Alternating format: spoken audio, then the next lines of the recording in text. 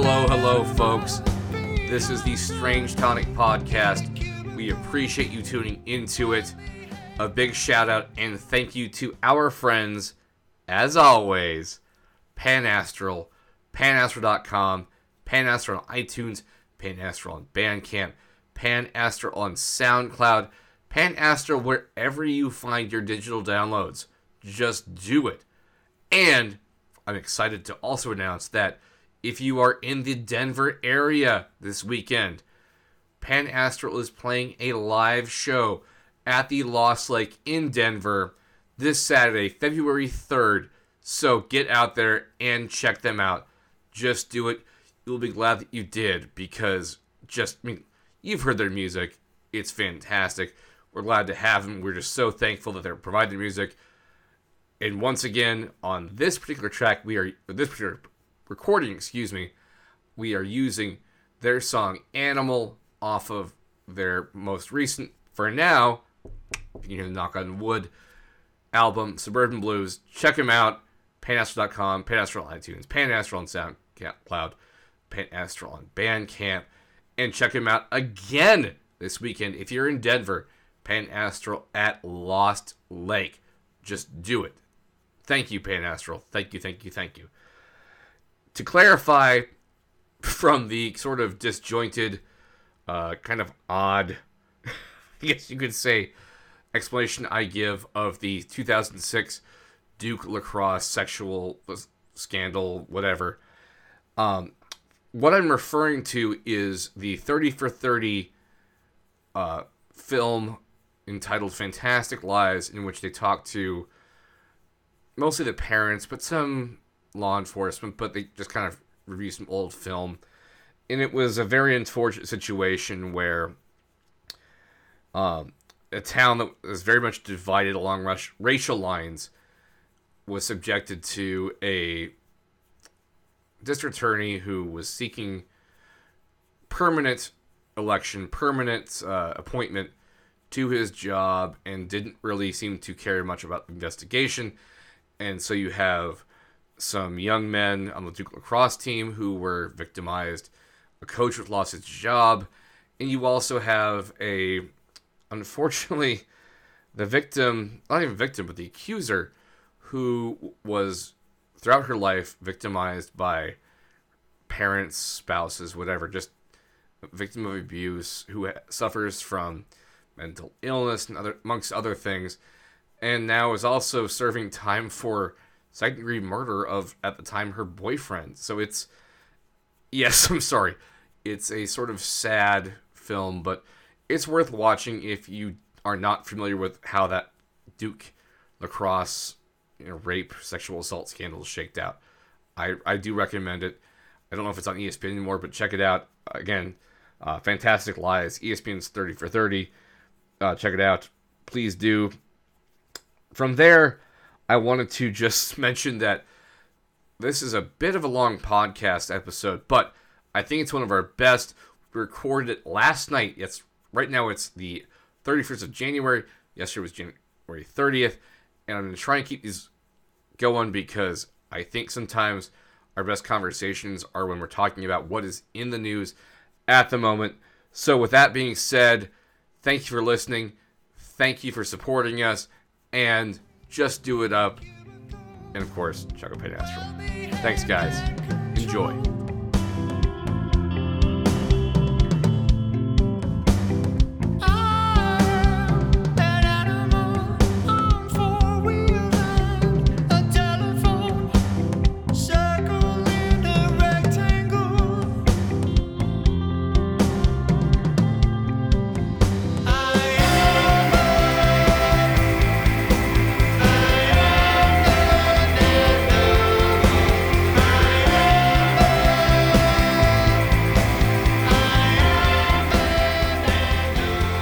Of the Uniom. It's a word we get from Norway or Nambia. It's Scotch for Covfefe. I totally knew going into it, and I haven't watched it, but here's what I'm guessing, because I know some of the things that happened because I'm scrolling on Twitter for a bit. Sure. But beforehand, it was he's going to call for theme of bipartisanship and togetherness. But he doesn't understand what that is. So my guess is any sort of calls for bipartisanship or unity, we're in charge, do what we say, otherwise you're not being bipartisan. It's like, no. That's not how it works. Plus, you guys were so super on board with being bipartisan and not intransigent when you guys were the minority. So, yeah, that's totally how that worked. Interesting. Interesting guesses, Noel.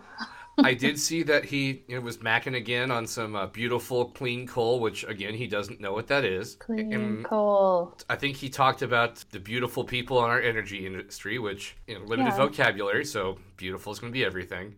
And that he did call for a investment in our nuclear infrastructure in order to encourage deterrence and stuff like that. And as mostly Republicans who are kind of nuclear arms experts were pointing out, that would take decades, plus well over $1 trillion. So, I don't know where he pulls this shit out of. Oh, I did see, too, that he... well, yes, you do know. He pulls it out of his ass. Or Stephen Miller's ass. That's what I was going to say. Like, even Fox News doesn't, go as far as, some of the weird shit he says. Yeah, you're right. It's Stephen Miller's brain, which is... I wonder if his brain is trying to leave his head as fast as his hair is. But that could be because his hair at least started to make a mass exodus when he was about 17 years old. So his brain, why wouldn't it be trying to ooze out of his ears? Did you see those clips of the clip from him in high school complaining about why he has to pick up after himself because they pay janitors to do it? It's like, what? Yes, I have seen that clip. What? Yes. Yeah. And I think I've seen maybe one. I either saw it or I heard about it. I can't remember. It's hard to keep all the bullshit straight sometimes. Him complaining about his Latino students, his speaking fellow Spanish, because why should he be subjected to that? Cause it's the big rumor in the liberal circles is that he got dumped by a beautiful Latina woman, beautiful Latina girl in high school, and maybe that's why he's so hateful. And I've also seen that it's, and not to put down anyone who's in the sex industry or anything, but that it's highly likely that if he has done things with a woman, it's been most likely for money because he's just vile. And that's why I've been so heartened by this movement on social media to keep calling him President Miller. Because that seemed to really piss off Trump when people were calling President Bannon. I'm in charge, not this guy. Yeah, let's just keep doing that. I mean, this is... Sure. With Stephen Miller, this is a guy that when he was at Duke, wrote for his op-ed column, which I think was Miller Time, which... Good job, Duke. Really? Are you serious? Oh. Well, gross. like anything, right-wing talk radio, Fox News, shock jocks, if you're controversial, it sells. So if it increases circulation, and I think this even happened at UNC sometimes where they would, not the North Carolina school since we're talking about Duke. No. Yeah. Let's make this clear. University of Northern Colorado. I remember they used to have occasional poli-sci editorial, poli-sci major do editorials where they were just wantonly right-wing and just not really well thought out. But people want to, yell at the radio, yell at the paper, whatever it is. So at the time, because he's all about Lowell and them libs, he wrote a thing not necessarily standing up for the Duke lacrosse players who were accused of sexual assault, but basically condemning people that were against them. And in this one case, he kind of ended up being right, where the DA, although not necessarily driven by any sort of actual liberal or conservative bias, just kind of wanted to get reelected because he was, I think, appointed, conducted a very shoddy investigation, kind of railroaded these kids, and eventually came out that, have you seen this story? No, I don't think so. So, yes, these lacrosse players did call a couple strippers over to their house, but they didn't do anything, and it turns out that the woman that accused them had a history of mental illness, and the cops were kind of just basically just showing them pictures of Duke lacrosse players and going, so this was one of them, right? This is one of them, right? So I think there was a guy that wasn't even actually there was oh, I got indicted for this. But anyways, yeah, Steve Miller was on the right side of history, but not really, because he didn't care about the truth. He cared about politics. And yeah, I'll be interested to actually watch the State of the Uniom. But I'm pretty sure it's just all the same crap. Him taking victory laps for things he hasn't done, taking credit for stuff that he didn't do. And, just the classic bullshit. Well, you have some very interesting predictions, Noel. So I won't be a spoil sport, and I will just let you watch it on your own. I don't even know if I want to watch. And then we can discuss later. It's all the same shit. And then the same responses of, this is when he became president. No. Just because he doesn't, say shithole during a national address, like that doesn't make him presidential. I would love it if he did. I would love it so much if he would do something like that. On Twitter, The Daily Show, they already had a poll. Is he like presidential-ish or presidential-gasm or presidential-est? I mean, it was great. So people are already talking about, is this the presidential moment of Donald J. Trump? No. It's like, why are we still having these same fucking conversations about that? Everybody's been talking about that. Like, oh, he finally became presidential, or he finally said something that was not super inappropriate or racist. And, why are we giving kudos to this man that's just like this horrible human being that a broken clock is right twice a day. Why are we giving him credit for being just a basic, like, decent human being once every year? Especially when, as far as the presidential thing goes, he himself actually gave up on the presidential thing. During the campaign, it was, when the time comes, I'll be more presidential than than anybody ever. And then they kind of went. Your Trump impression is getting better by the day, Noel. Okay. I think some of it, and it's not because it's even a good Trump impression, but I watched, because it's available on YouTube. Anyone who's interested, it's like I think it's the cartoon president, and they show the first episode, and it's on Showtime, and I believe Trump is voiced by Stephen Colbert. So I think my Trump there was the Stephen Colbert version of Trump. Colbert version? Yes. It's fantastic. I definitely see the lineage there, but it's great. I love it. And yeah, he just, at a certain point, I think especially when everyone thought the election was lost, the whole Trump being Trump thing was born again. And I think he's never really turned back. He might occasionally, if he gets in front of a microphone and has been having a bad week, might, not say something dumb and just kind of stand there and either stammer or just Brenda doesn't hear the question. He's having a bad week and may not say something dumb. So, what did you actually say this? What about Stormy Daniels? And then just fake news. Exactly. Fake news. Fake news. Speaking of fake news, let's dive into one of our topics that you suggested for this week, which was conspiracies. I did, which it's funny, we had the exact same thought for a segue, because I didn't send this link to you because I wanted to read certain parts from it. But there was... Oh, okay. I'm intrigued. Okay. It's an opinion piece off of the Daily Beast blog, and it's by... I don't know what they're calling him anymore, because basically anti-Trump conservatives are either actual conservatives for those of us that aren't Trump people, or are some sort of conservative apostates to Fox News fans. So it's this Rick Wilson, and this is titled, Trump Turns GOP into a Conspiracy of Dunces. And I loved this.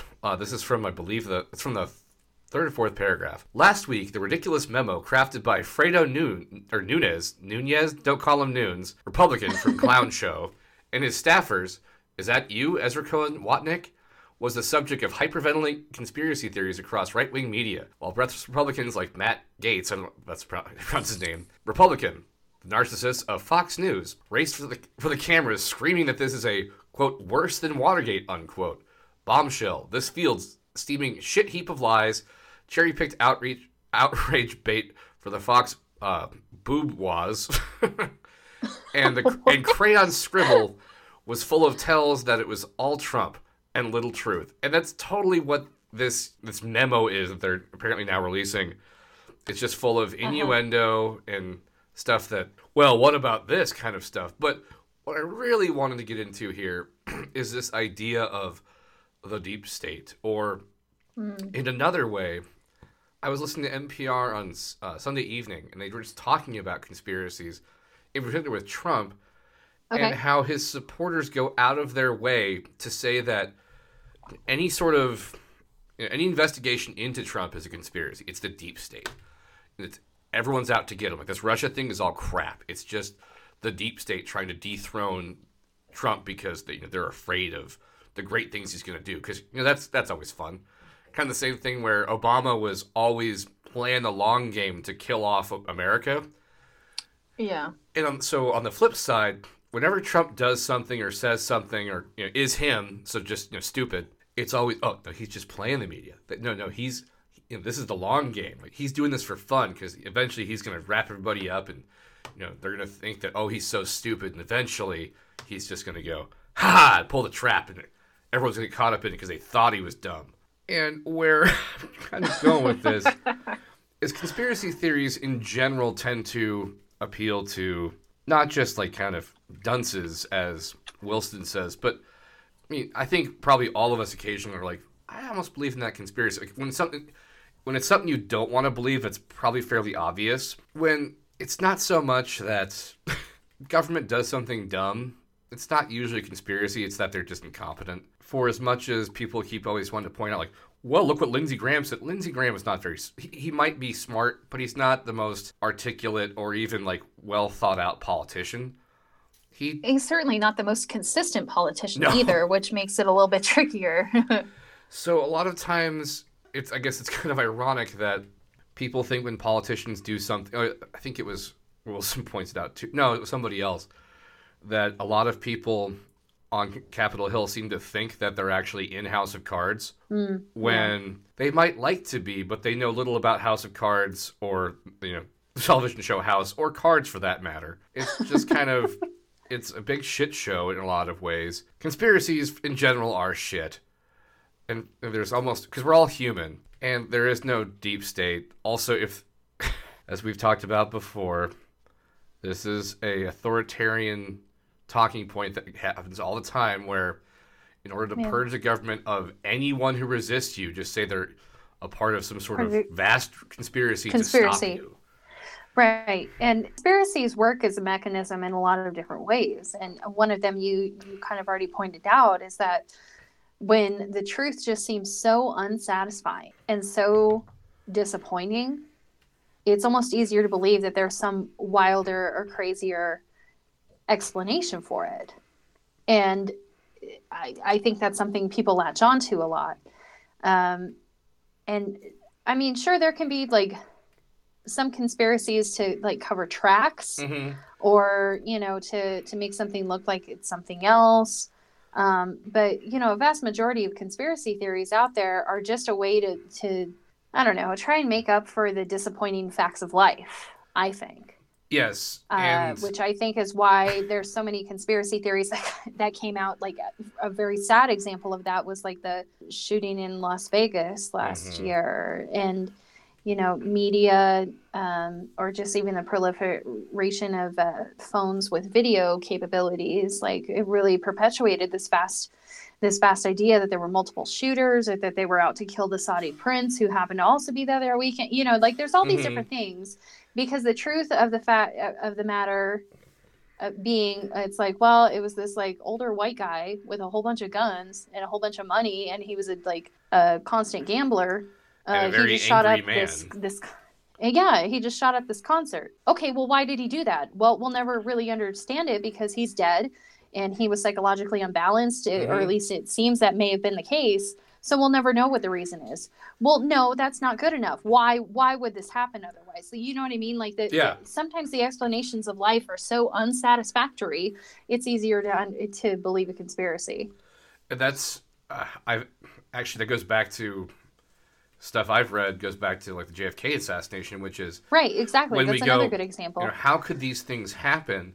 It can't just be that one guy woke up one day and was like, I want to feel important today, so I got this job that overlooks where the president's going to drive down, and I have some training as a Marine, sharpshooter, so I guess I'll just do that. And rather than people go, oh, that kind of makes sense, it's, no, there's no way this could have happened. Yeah, the Secret Service sort of fucked up, but, there was a lot of weird stuff. But at the same time, it's, if you read, like, everything, like, sequentially, it's like, oh, it's, like anything, it's I'm not trying to use this in a actual comedic term, but like a comedy of errors. It just happens sometimes, and that's happens with government too is oftentimes government is a wash with incompetence and groupthink.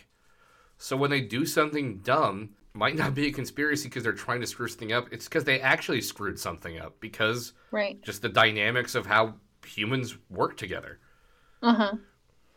And sometimes, like, at least with the ongoing and impending investigation into collusion with Russia for the 2016 presidential election and the Trump campaign, is that they keep saying, oh, there's no collusion, there's no conspiracy, and that it's the FBI and the Democrats that are the real deep state and the real conspiracy. When in fact, like, if it is going to play out the way that we think it is, or that it actually happened the way a lot of people believe, is that the people in Trump's campaign system and organization were so fucking stupid that they agreed to do something that was illegal. Mm-hmm. Can that really be defined as a conspiracy? Kind of, but not really, because they literally had no idea what they were doing. But the rule of law and lots of other things that are kind of leading this investigation along a year after the fact, that doesn't mean you get an out every time. But they're desperately trying to point to different quote-unquote conspiracies, the deep state and all of these other things that may be pushing the investigation along, when it's really a distraction. Because the conspiracy that's actually under question by the FBI was a bunch of bumbling morons doing whatever it took to win an election, not realizing what they were doing. Well, and it certainly doesn't help the fact that I believe it was Don Jr. had bragged about the family's company doing a lot of business with Russia. Right. And sort of doing the wink that we're selling real estate for 300% the market rate, which usually means money laundering. Yeah, exactly. Yeah. And so back to like the whole release the memo, release your goddamn tax returns, because again, I'm not saying this is a conspiracy, but this goes back to the either you're incompetent as far as how to operate, like not even like operate or cooperate with investigation. This is how to like actually play the spin correctly. Because all right, you want to say you have nothing to hide, release your tax returns, just do it. You want to say you have nothing to hide, okay, or the Russians have no influence on you, enact the sanctions that Congress beyond overwhelmingly voted to pass, and you signed into law yourself, Mr. President. Do that, and then in cooperative investigation, that will take the optics and go, okay, I see. And it pulls a lot of weight off of you politically in saying that, well, maybe there is a conspiracy here because Trump has cooperated with every way he could, and this is what an innocent person would do, as opposed to get mad that he's being investigated in the first place, try and tell Comey to drop the investigation into a good man who he once called his friend, and then repeatedly ask for loyalty.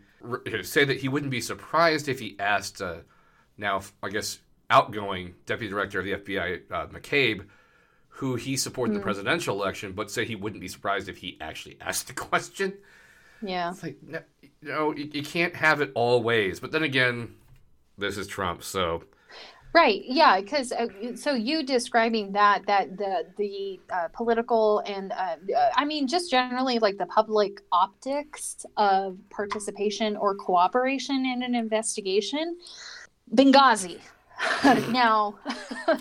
How many investigations happened there? I think, and I'm not Googling this right away, I'm just going off of memory, but I believe that Hillary Clinton was personally questioned 9 times by Congress, Republican-controlled, majority-held Congress, 9 times about the incident in Benghazi.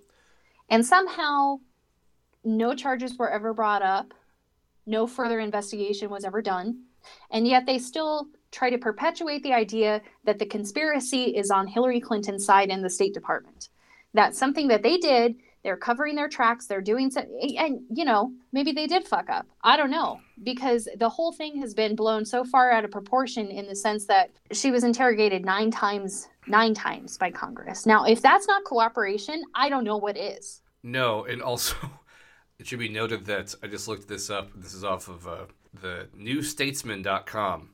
Congressional Republicans investigated, in 2012, there was a terrorist attack on the U.S. government facility in post-Civil War Libya. Congressional Republicans respond by spending $7 million on 33 separate hearings over 4 years. 33 hearings. And found nothing. Had nothing to bring charges on. Nothing. Nope. Now that's a conspiracy.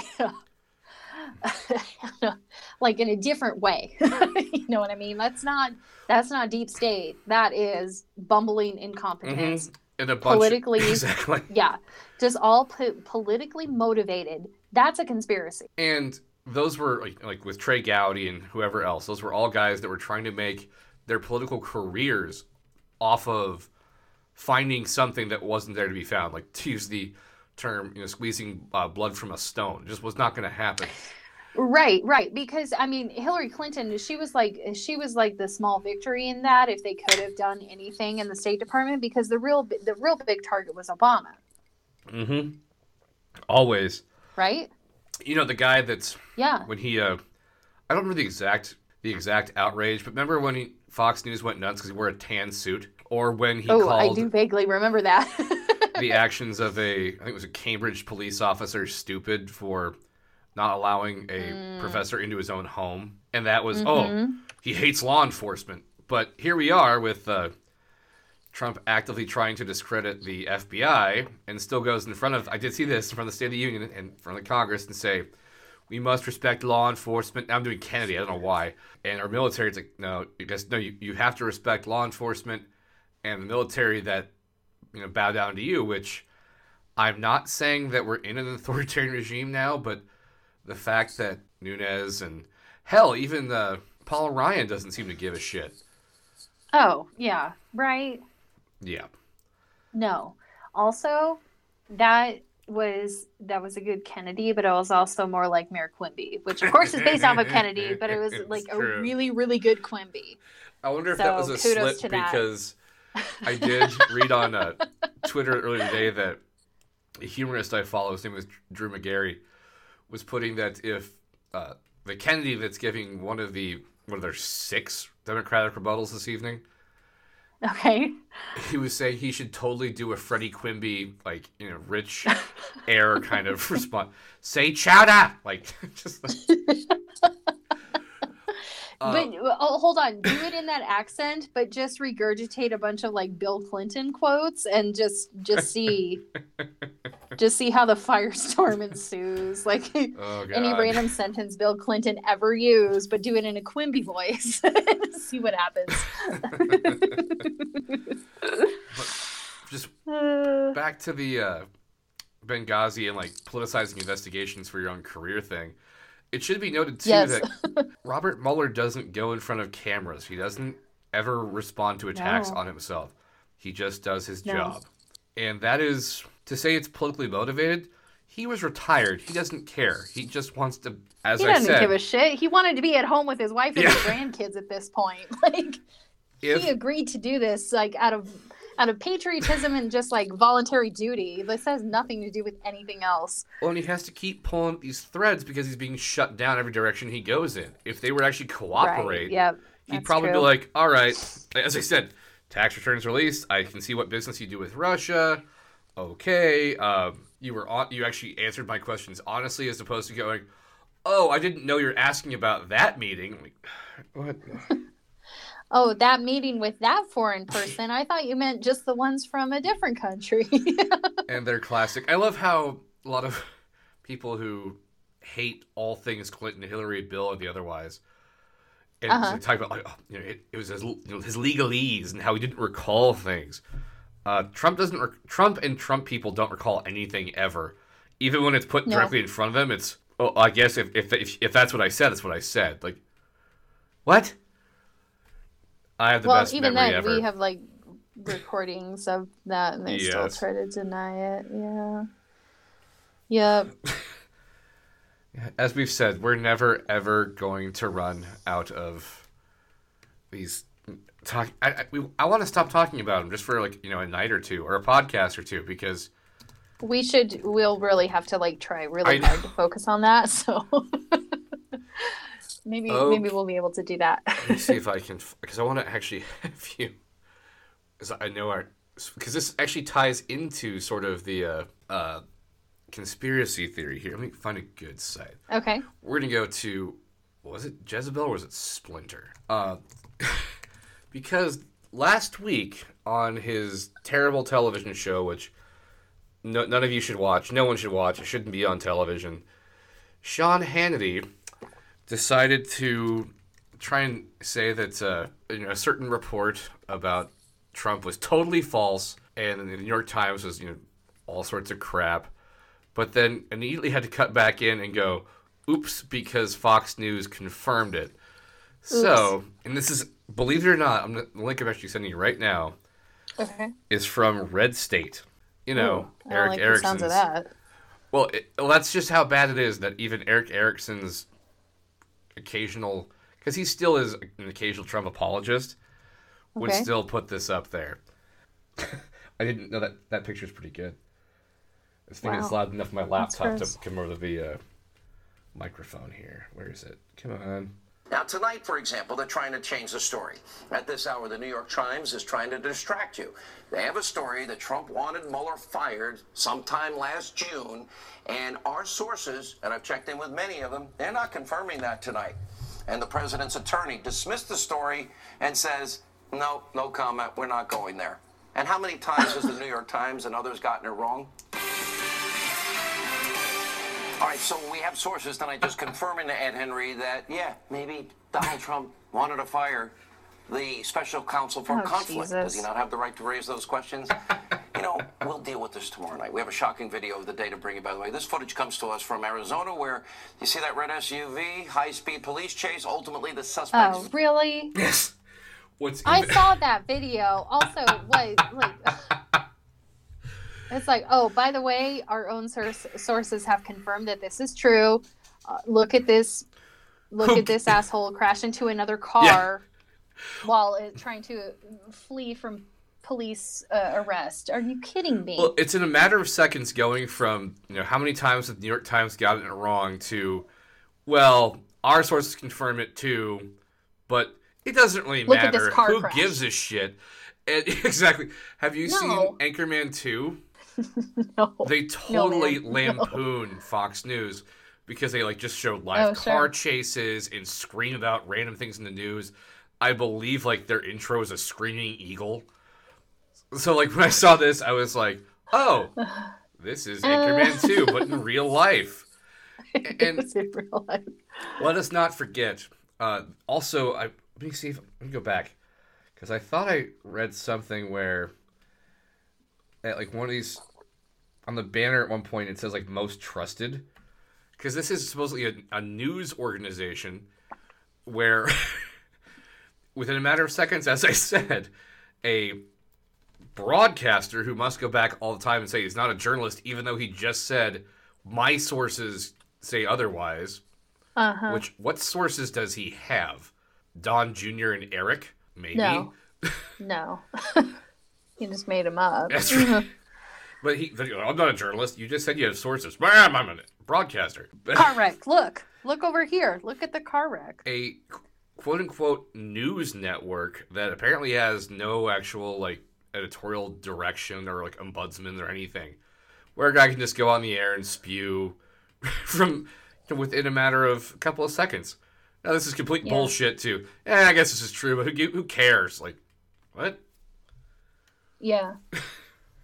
So, my analysis is that Sean Hannity is a wanker. Which should never have been in dispute. No, I mean, it's like a scientific hypothesis where the experiment just has to be replicated multiple times. I'm just adding to that body of research that Sean Hannity is a wanker. And this is prime time television too. This isn't a late night show, or Alex Jones doing his own thing. Which, back to conspiracies, Alex Jones has never apologized for accusing the government of being behind the Sandy Hook massacre, and this is, as Rick will, another conspiracy. Yes, Yeah. Even people who perpetuated the Pizzagate scandal are still making the rounds on Fox News and are still being quoted by oftentimes members of goddamn Congress. Right. As experts or something. Yeah. So I was at the gym last night and I picked the treadmill that was it was kind of in front of Fox News, so it's easier for me to read, because it's just bullshit, so I don't pay attention to it. But on the next TV over, they were showing Return of the Jedi, so I was watching TV a little bit more than I normally do on the treadmill. So I happened to glance up, and I can't remember if it was Sean Hannity or somebody else, but I wasn't listening to it. I was listening to music, but just on the television, the little ribbon at the bottom was talking about the conspiracies of the quote unquote mainstream media and the death tolls and the accounts of mass shootings in 2018 so far, it's still January. And there's been, have you heard this? I saw the statistic, but I can't remember. And not only that, but I can't remember either. But the number of school shootings was what? Yeah, just the number of school. It's been several, and we're still in the first month of 2018, and this last one that happened this week, barely got any airtime. Even on the quote unquote liberal media channels, they barely got any discussion. But anyways, I happened to glance up and they were talking about these statistics from the quote unquote mainstream media and about how they're wrong or exaggerated, blah, blah, blah. And I'm like, you motherfuckers, you're on Fox News at prime time. It's 6 p.m. my time, 7 p.m. other place. You know what I mean? They are part of the mainstream media. Yep. They are part of it. And they just choose not to be, because by stating that they are not mainstream makes them some kind of deferential organization or somehow more credible. But just by absconding the title of mainstream, somehow all of their conspiracies that they, perpetuate have more validity to a lot of people. And I'm like, I'm like... spewing while I'm trying to run on the treadmill, because I'm like, what the hell? You are part of mainstream media. You're this massive multi-million dollar, if not billion-dollar corporation all around the world. And you equate yourself as the alternative equivalent of MSNBC or NBC or CNN or whatever you want to call it. Or you just are news in general. Media. News in general. You are mainstream media. The problem is that your media perpetuates lies and conspiracies. But you are just as mainstream, unfortunately, as all of the other organizations that you deem yourself better than. And sometime in the late 90s, Ailes and Friends basically Roger said, Ailes and Friends, yes. We're not actually a news organization, we're an entertainment company. Jesus Christ. To try and get out of hey, he actually admitted it, huh? Yes. Hey, you guys aren't really actually, you don't have journalistic standards. And he goes, fuck it, I don't give a shit. And also to the point of, we have to have the other side of the story.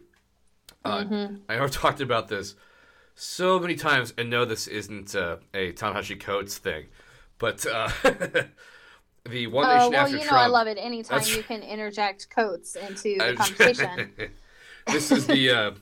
E.J. Dionne, Norman Ornstein, and Thomas Mann book, where they were talking about how for a long time, when especially on typically Sunday morning, Sunday afternoon, political shows, the host would have on a journalist who would talk about, the stuff that they were reporting on, the inside stuff that was happening on the Hill. And then at a certain point, the William F. Buckley Jr.'s of the world kept going, well, you have to have a conservative voice on there, thusly implying that these journalists were all leftists, which is not the case. If someone's a journalist, yes, they may not be totally objective, which, again, I always find that kind of funny, where it's, well, they have a bias. Everyone has a goddamn bias, but journalism is journalism. They might have a bias, but they're still going to do the same things of, getting multiple sources and doing it the right way, where they get, if they do have an anonymous source, they have to get X amount of other sources to confirm. It's right. At least yes. two, I think.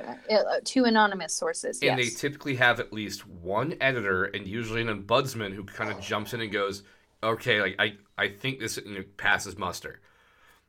And Yeah. so thereby putting on a conservative, and these weren't conservative journalists, mind you, these were just conservative pundits as the counterbalance, and because they caved, the mainstream media caved to the right, just therefore painted journalists themselves as liberal, even though they weren't never tested. It was just because it wasn't like they were bringing on a journalist who said I'm a conservative. It was someone who was not. It was notably not a journalist, and someone that just was like, "Oh, I work for for the National Review. I work for this publication, that publication, and I'm a columnist."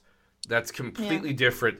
That would be like me saying I'm a journalist. I am not a journalist. So anything that you might see on our blog isn't sourced. It's me usually kind of bullshitting or reading stuff and citing it. Like it's just call it an opinion page. Don't sell yourself so short, Noel. So just you can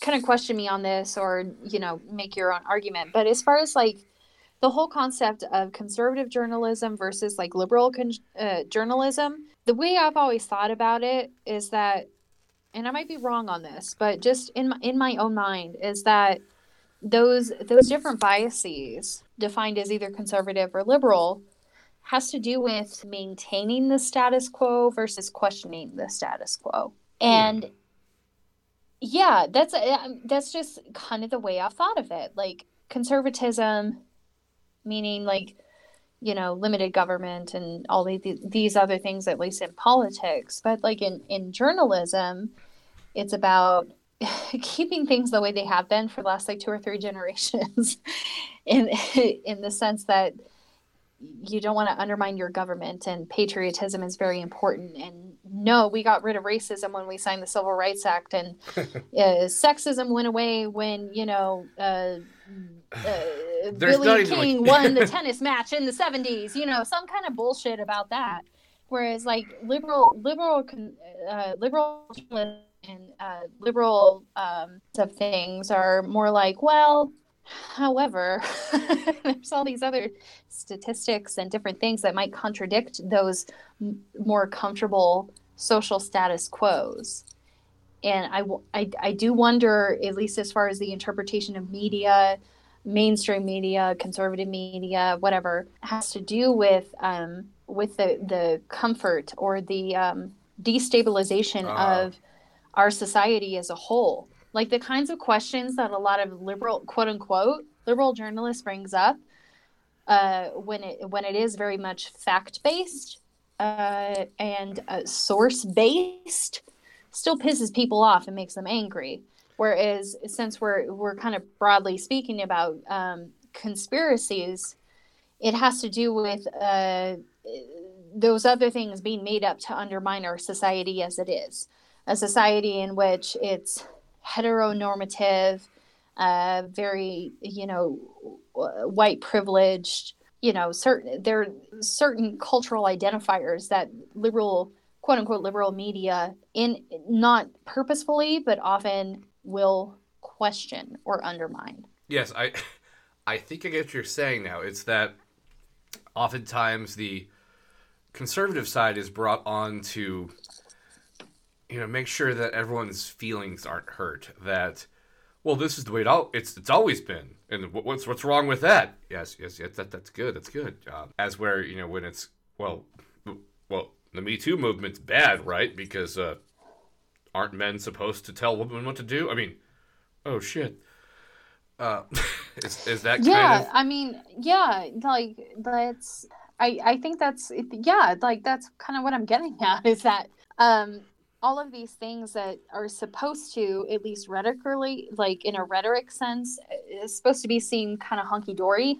A lot of journalism, in the way that we think of the most integral, and reliable or truth-based journalism, it is often going to undermine those things that we think are okay in our society. Mm-hmm.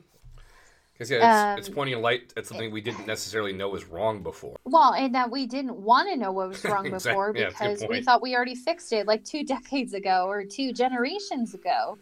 You know, it's like journalism, true investigative journalism, which is often romanticized. I will say that because like even my parents, they talk about how all of the media now is just so biased and horrible, and you know, Walter Cronkite was the only man you could trust. In his time, Walter Cronkite was pretty liberal in the sense that he was questioning the U.S. government all of the time. Yep. Like the way he handled some things about the Vietnam War or even the Kennedy assassination, it was like, oh damn, Walter, like you were not just spewing whatever people wanted to hear. You were trying to express a different level of truth that they would not know about if you had not been talking about it. And I think that's what a lot of investigative journalism does in some ways, is that it pisses people off. It makes them feel insecure. It makes them question the status quo and the normatives. And, you know, that's very, very uncomfortable. And this is very, I guess, I can't think of the word. I'm just tired. You're fine. Keep going. This is very relative or poignant right now, which is the, Woodward and Bernstein investigation into Watergate, the whole deep throat source, all of that. Yeah. Because I've heard that before, which was, well, the stuff that's happening now isn't journalism. They're just investigating guys for, like, saying the wrong thing or doing something that was just minor. Like, it was sort of wrong. You do realize that they were going, well, what happened here? And then investigating. That's how investigations work. That's how investigative journalism is supposed to work. And, yes, Carl Bernstein is a self-identified Democrat, but Bob Woodward has been a Republican through and through since he was in the Navy, in his 20s. Like, these were just journalists that were going, oh, we've got this thread. Let's pull at it. Let's make sure we follow our journalistic ethics and guidelines and see where it leads. And they helped pull down a presidency, which was, in Nixon's case, was just stupidly corrupt because he would have won that election handedly. Why the hell he felt the need to do that, which, as you pointed out, I don't know if this was one of the ones that was lost when I fucked up the blog a while back, but with your, bringing back Nixon or the Futurama thing you referenced, where it's like, oh my gosh, because Nixon was another guy that was just super. The only reason he really did this was because he was paranoid and always thought everyone was out to get him. Everyone's out for Tricky Dick Nixon. And thought, whatever, the laws doesn't matter for me because I'm the president. This is such a relevant, kind of comparison right now where that's what journalism is. If you don't like your side being investigated, then you're not into journalism. I feel like in the American revisionism / general white society denial, that when you talk to someone who doesn't want to admit that racial inequality exists and there's such a thing as white privilege, especially white male privilege, that we abolished slavery. Oh, well, they got the Civil Rights Amendment. I feel like those are things that they can point to, however ignorantly that they do. But I don't feel like that there's a seminal point in the movement towards feminism or anything like that, where you can point to it and go, you guys got this, apart from women's suffrage, what else can you point to where you can even try and make an argument that everything's fine now? I can't think of anything. No. The legal grand gestures, which are then thwarted by the fact that people keep voting against laws that would sort of require, or at least government employees, for women to make the same amount as their male counterparts. Yeah. Those keep going down because of, unfortunately, Republicans. I'm sorry. But I don't understand how we can keep going, things are fine because we've said things are equal. But where did you find this point in history where it was a clean slate? Because That makes no sense with with ending slavery. Yeah, clean slate, totally. And then with the civil rights. Yeah, there is no tabula rasa with human history. If there are still people around, guess what? It's not a tabula rasa. And think of if I'm going like too far off into the distance here, that's fine. Okay. Just let me know. But something that came out within this last week, and this might be a good segue into the kind of celebrity equality movements we've seen over the last couple of months. But anyways, it makes me think of the story that came out, I think, last week, if not the week before. My girl, Jessica Chastain, right? Mm-hmm. She and her longtime friend and co-star, Octavia Spencer, they were in The Help together several years ago, which if you haven't seen it, it's a really wonderful film and I think everybody should watch it. But anyways, they were having a discussion about the difference between men's salaries in Hollywood and female salaries in Hollywood, and what kind of came to the realization, at least of Jessica Chastain, who was a white woman and a very well-respected white actress in Hollywood, was that her counterpart Octavia Spencer was being paid about one fifth Jesus, of what she was making. So if you can fathom the discrepancy between a male actor and a female actress like Jessica Chastain, there's going to be a huge discrepancy there. And then on top of that, a black actress like Octavia Spencer was making about a fifth of what Jessica Chastain was being offered for a film. And so, collaborative endeavor, they made a pact together that basically each actress's salary would be tied to the other.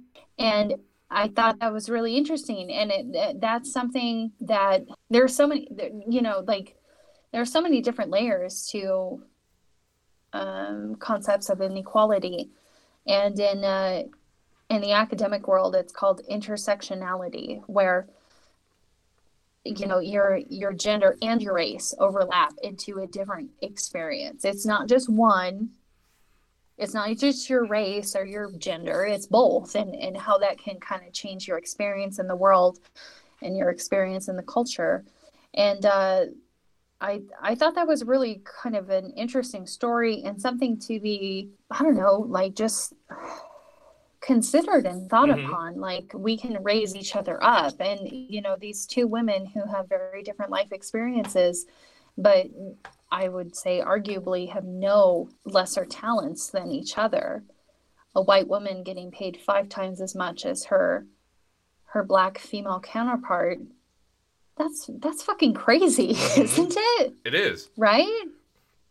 And that is no different of a discrimination or injustice, I guess, than a man being paid far higher than his female co-star.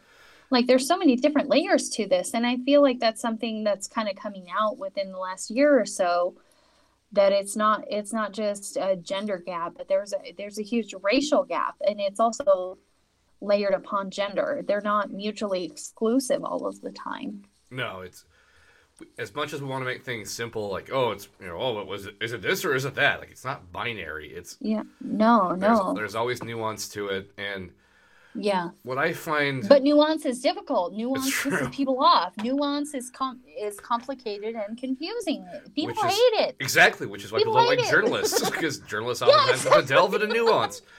But I just want to note too that what I find particularly, and this is, I don't want to sound, that's not callous, but as a consumer, I often find myself watching a movie and going, this male lead sucks. And more often than not, be like, this female lead's much better. And then knowing that the male lead is likely taking up more, it's like, just because, well, not only because awful, like, just perpetual motion crap where the male lead will get more roles, therefore can command more, even though they're not necessarily as good. Because this guy makes X amount of dollars. Well, he must be good. As where, their female counterparts, like, well, they make about as much as this other one, so whatever, just pay them the same. Like, no, that's not how it works. Like, obviously, find the right actor for each role, but, be open to, obviously, whatever background, because diversity is always a good thing. But let's not ever go, no, all films have to be carried by men. And I don't want to, this is not a film, it's a television show. I don't want to ruin it, but... Okay. I know we talked about this before. Have you watched Netflix original Godless? No, I want to, though. It's really good, but at a certain point, there's a scene where the women are just repelling a just vicious siege on their town. And doing a great job of it. Like, you've got two heroines atop a building with rifles just doing just great sharpshooting, just taking care of these awful men that are attacking their town. Right. And then the two, ultimate heroes of the show, which are both men, show up and save the day. And it's like, really, did it have to go here? Like, it's like, oh, this is sort of progressive, and now we went away from it. Like, this scene... I might watch it in a different perspective then, because the whole show is very good, but like, it's like the scene didn't need it to wrap it up this way. Yes, it wrapped up some plot lines, but you're like, just as a question for my ignorance of the show and the plot, obviously, is that a consequence of the time in which the story takes place? Or do you think it's a consequence of the time in which we live now? I would say both. Okay. The reason why the women are left to fend for themselves is a plot line thing, which I don't want to get into because I don't want to give too much away, because I've already given a lot away. Sure. I feel like, the Western, as a Western television series, it felt like it could only go so far with, I can't remember this actress's name. I think she was in Nurse Jackie, not Edie Falco. I didn't watch the show. I from her filmography, and then also she's done a bunch of like Law and Order. I think she's fairly like kind of an East Coast kind of actress. Okay. And she put on a bit of weight for the role, but like she does a great job. And so like the whole time she's a badass too. So it's not like, oh, like I'm a woman that's stepping up. It's no, I was here the whole time. I'm doing this. So yeah, I just feel like the show felt like it had to either, whether it was have the men save the day, or just they had these two great characters that they had to get in this battle at some point. Like I don't know which one it was, but it was still kind of a letdown. There's so many good parts about the women in the series. There's so many good parts about it. Like the characters, like they're funny, they're complex. Yeah. Do you want to do the Grammys at all? Or, because I didn't watch the Grammys, I don't know if you did. I didn't either. I have very little to say about them. So... The only thing I read was just a headline that was, and I don't know much about, I read about the lawsuit and sort of what happened, not much with the artist herself, but that the music industry was very ready to celebrate Kesha, but not to recognize what the music industry itself had done to ruin her soul. So that might be one for a different podcast. And it's like, I don't know much. Well, and it could be like, it really could be. I honestly don't know much about it, and I know her performance was supposed to be some kind of like catharsis. Big feminist, like a big feminist statement or catharsis or some kind of like, I don't know, revenge almost. But yeah, I don't know. I guess what that storyline made me think of, and I'm not going to really explain this very intelligently, but it made me think of Pink, her song that came out, I don't know, like the song where she sings about how you were trying to change me and I'm not like that, and it's all about trying to make her like a Britney Spears kind of person, and I'm not perfect. And so Kesha's storyline made me think of that, where it's like, yeah, that's messed up, and you're in this industry that's really controlled and contrived, and you have no power, and yeah, it made me think of that. It just, very unfortunately. oh yeah, the whole thing seems just very cynical, where the Yeah. industry held her back because of how it was set up. Like, was the producer's name Dr. Luke or whatnot? I believe a judge found that he did not only just sexually abusive, but used his power to control her career in such a way, Right. and her career's been set back. And so now the music industry's like, hey, look, we got a comeback story, but they're not grappling with the fact that it was that very industry that held her back. It's like, yeah, and that's like the whole imagery, certain industry expectations, or I don't know. It just like the things that happened to her are severely messed up and wrong. And for the music industry to think that they are not of any blame is a bit naive and really, really like self-protective, because the industry, such as it is, has been perpetuating those types of behaviors in the entire modern era of music that we can think of. Like basically post World War II, since the 1950s, that's the kind of bullshit that they put up with, and maybe not directly encouraged, but they certainly didn't say anything against it. No, and I don't know that much about Kesha, but like I feel like from what I've read that this, like her relationship with this producer stems back to like her late teens. Right. To when she was not really anything. And so like not only did he use like his position of power, like he's significantly older than she is, to get what he wanted out of her sexually, but then he used that to control her career when it started taking off. Right. And for the music industry to like eventually shun him and go, oh, this isn't how we operate. Yeah, eventually. Yeah. No, fuck off. Like we know this is pretty rampant. Yeah. Not only amongst producers in the music industry, producers and men with power, where these kind of not unfortunate, but terrible power vacuums are created. I can't think of the word. Yeah. Well, that's a good word for it. If nothing else. I don't know. Yeah, but so the Grammys, I did like the White Roses thing. Very, very reflective of the Golden Globes, black outfits and the Time's Up pins. And I think any type of stance is better than no stance. And I know there's a big backlash, or a lot of people who, myself included, I can be very judgmental of it. Like some of the things we were talking about there with the media industries and Hollywood and music not quite living up to the ideals that they perpetuate or say that they believe in.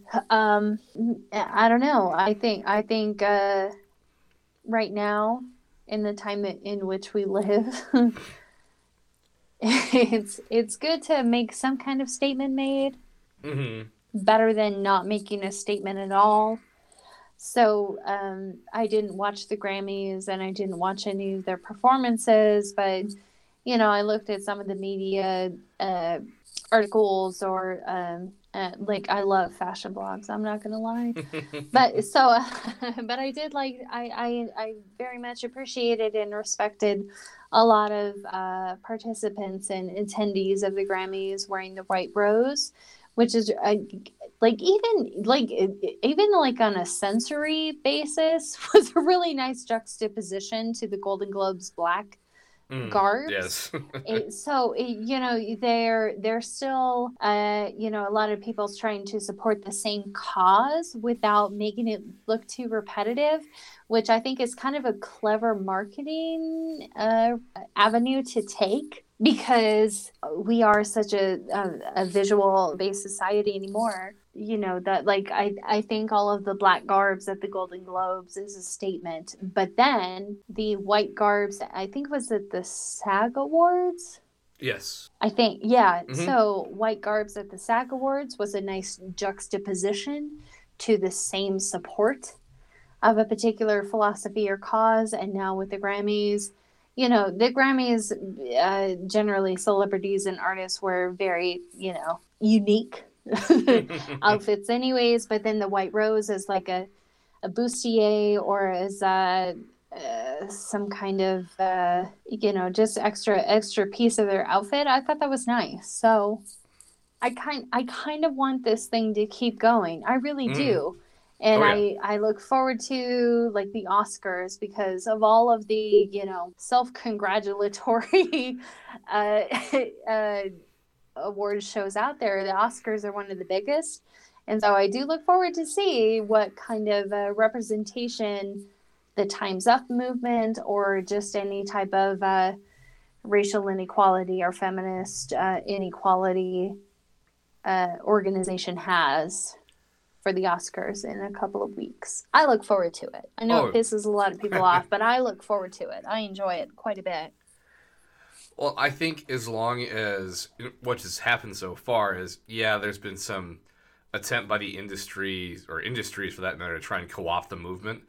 But yeah, as you said, the artists have really led the way. And as long as they continue to do so, I think it'll be fantastic. I don't think any steam will be, you know, let down. I think it'll kind of keep happening that way. So I look forward to that too, even though I didn't watch the Grammys, won't watch the Oscars. I don't usually watch award shows.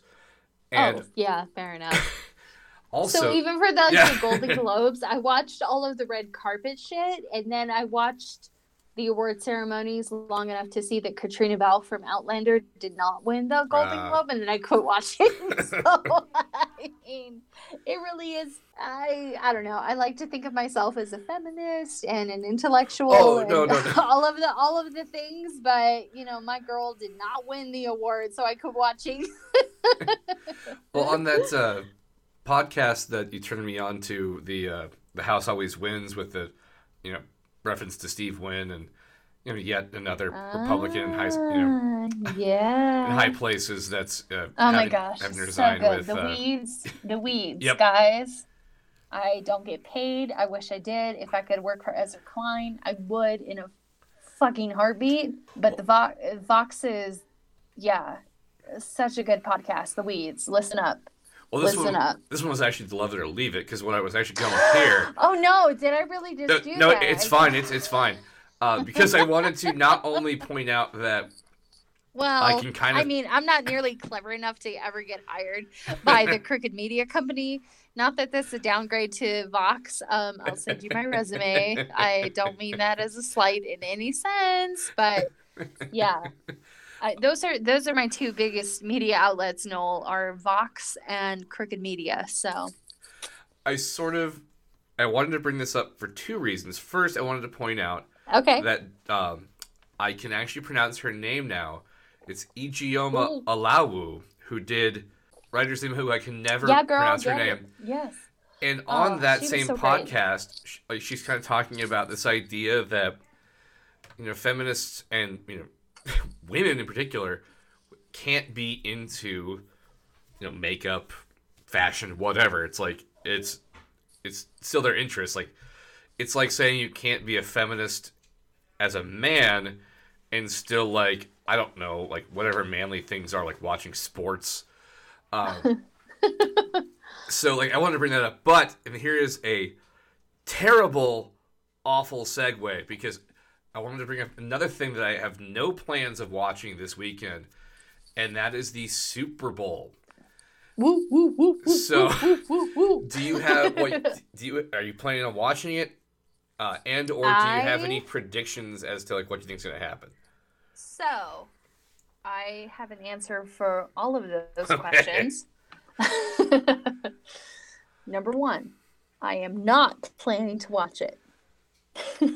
Number two, I think the Patriots are going to win. Number 3, I think the real winner of the Super Bowl is going to be Justin Timberlake. So, because his last performance and appearance at a Super Bowl was so riddled with disappointment and controversy. Yeah, I remember that. I was in college. This one's what just happened?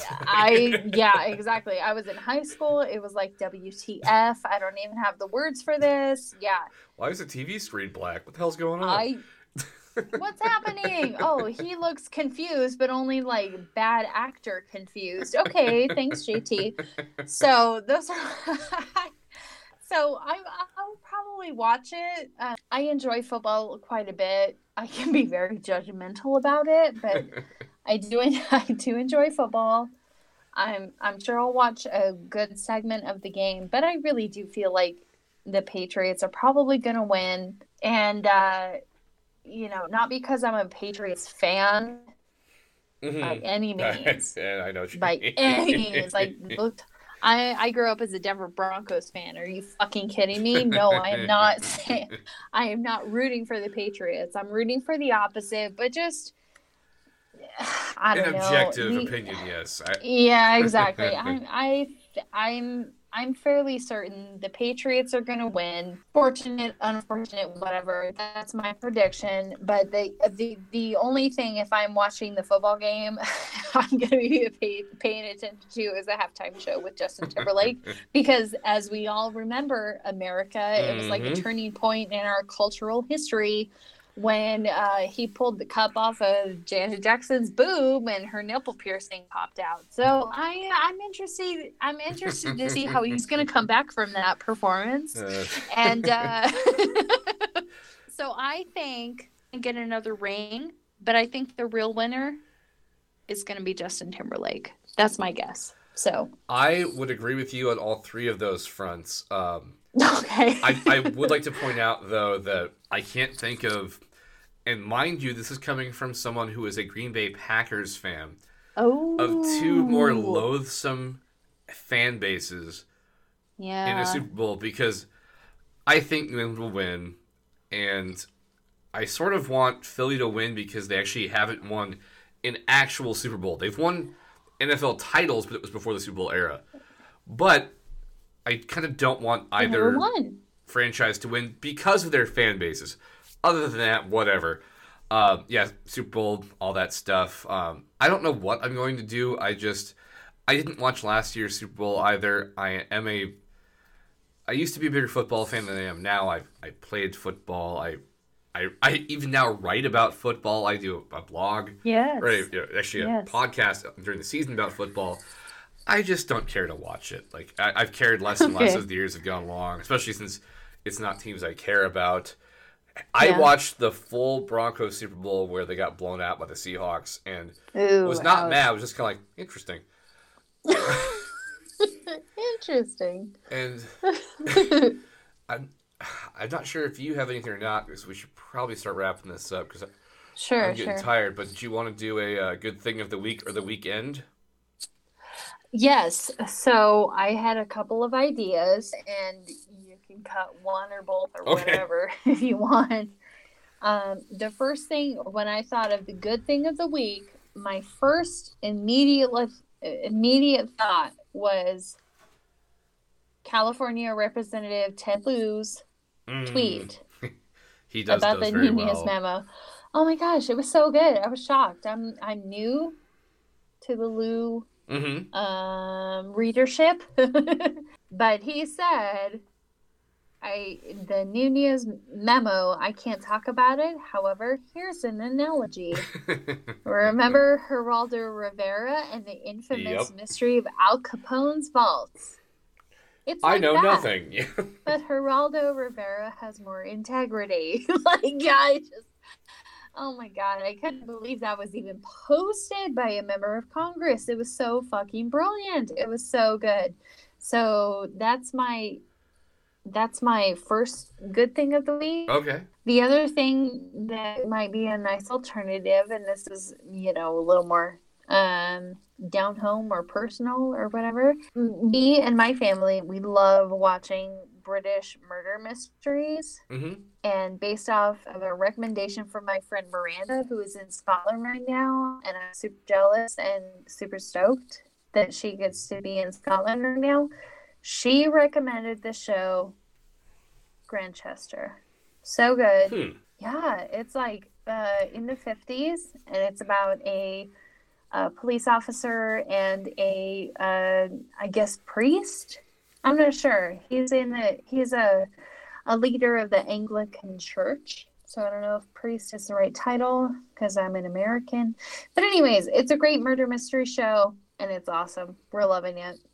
Those are my two good things of the week. Yeah, it's quite excellent. So, mine's gonna be a little personal here, but I kind of feel like it's worth mentioning because I'm glad I did it. Plus, if people haven't done it, I went in for a physical for the first time in almost 7 years, and I right off the bat was like, I work a stressful job.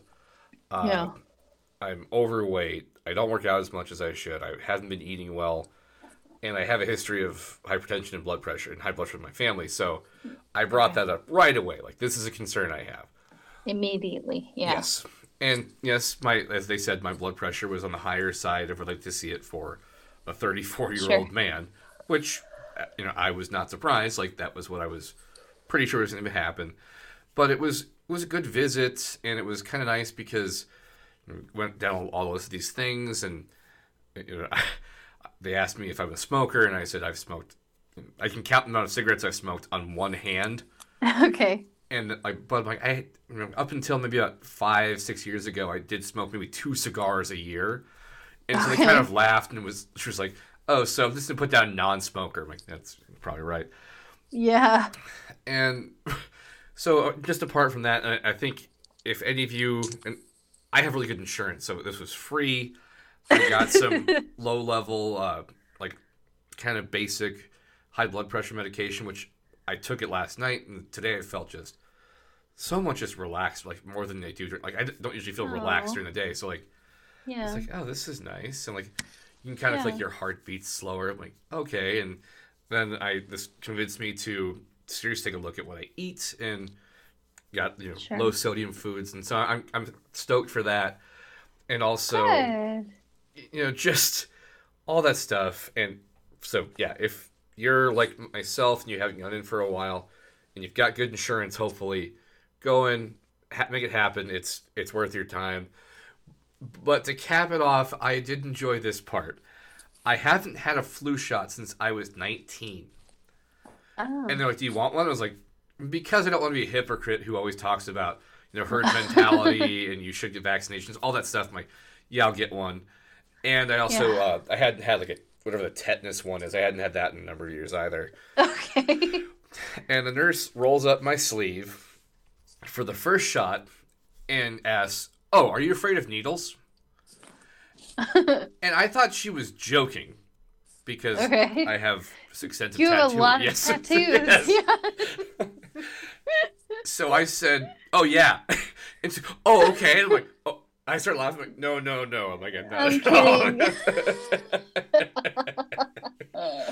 So I did enjoy that part of it because so it's like, what? No, like, are you serious?